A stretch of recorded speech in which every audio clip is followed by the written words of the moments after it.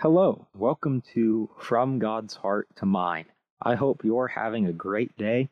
Thanks for joining me as we aim to draw nearer to God every day. Today we're thinking about Joshua 1 and verse 1. Joshua 1 verse 1 says, "After the death of Moses, the servant of the Lord, it came to pass that the Lord spoke to Joshua, the son of Nun, Moses' assistant." The beginning of Joshua picks up right where the book of Deuteronomy left off. Deuteronomy closes in chapter 34 with the death of Moses, as the children of Israel are right there on the verge of crossing into the promised land. Well, Joshua then picks up telling us immediately what happens next after the death of Moses. I don't know who your mentors are, who you go to when you have a question about life or need advice and wisdom for a difficult issue. I don't know who your teachers are, those who have raised you to know God, to know the Bible, to know how to live a good life. But I do know that it can be very hard to lose a mentor, to lose someone that we would always go to for advice or for help. And that's the position that Joshua would have been in Joshua chapter 1 and verse 1. As Moses has just died, Moses, who led Israel out of Egypt, who ruled over them and made their decisions, whose father-in-law had to even come and tell him to start delegating because Moses was taking care of all the people and all the decision-making. Moses, who spoke face to face with God. Moses, who had received the law and passed it on to Israel. I mean, if you had any questions, if you had any needs, you would have always gone to Moses. And now Moses is gone.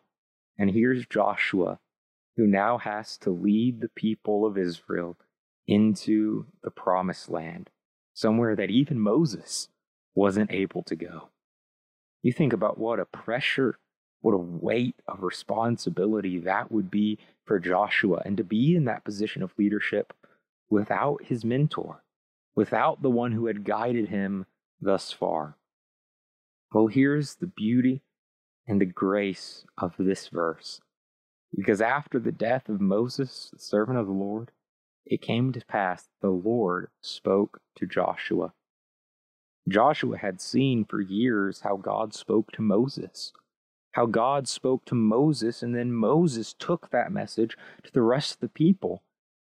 And now, after Moses is gone, Joshua doesn't have to wonder what the Lord would have said, because the Lord speaks directly to him. It is really good for us to have mentors, to have teachers and people that we learn from. However, we, in our own relationship with God, must also grow ourselves into our own faith and our own ability to read God's word and know what he said so we can follow him personally.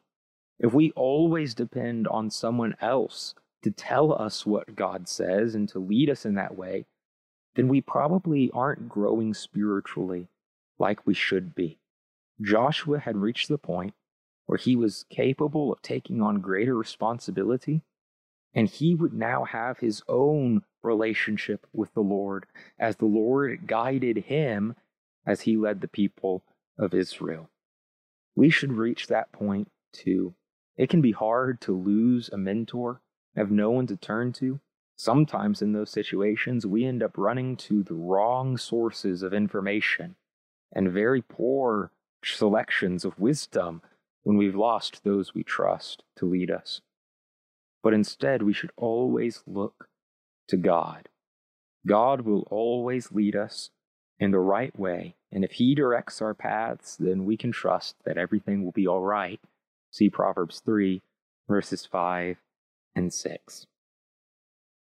When you pray today, focus on your own connection with the Lord, not a connection or a relationship that's dependent on what someone else has taught you or told you to have.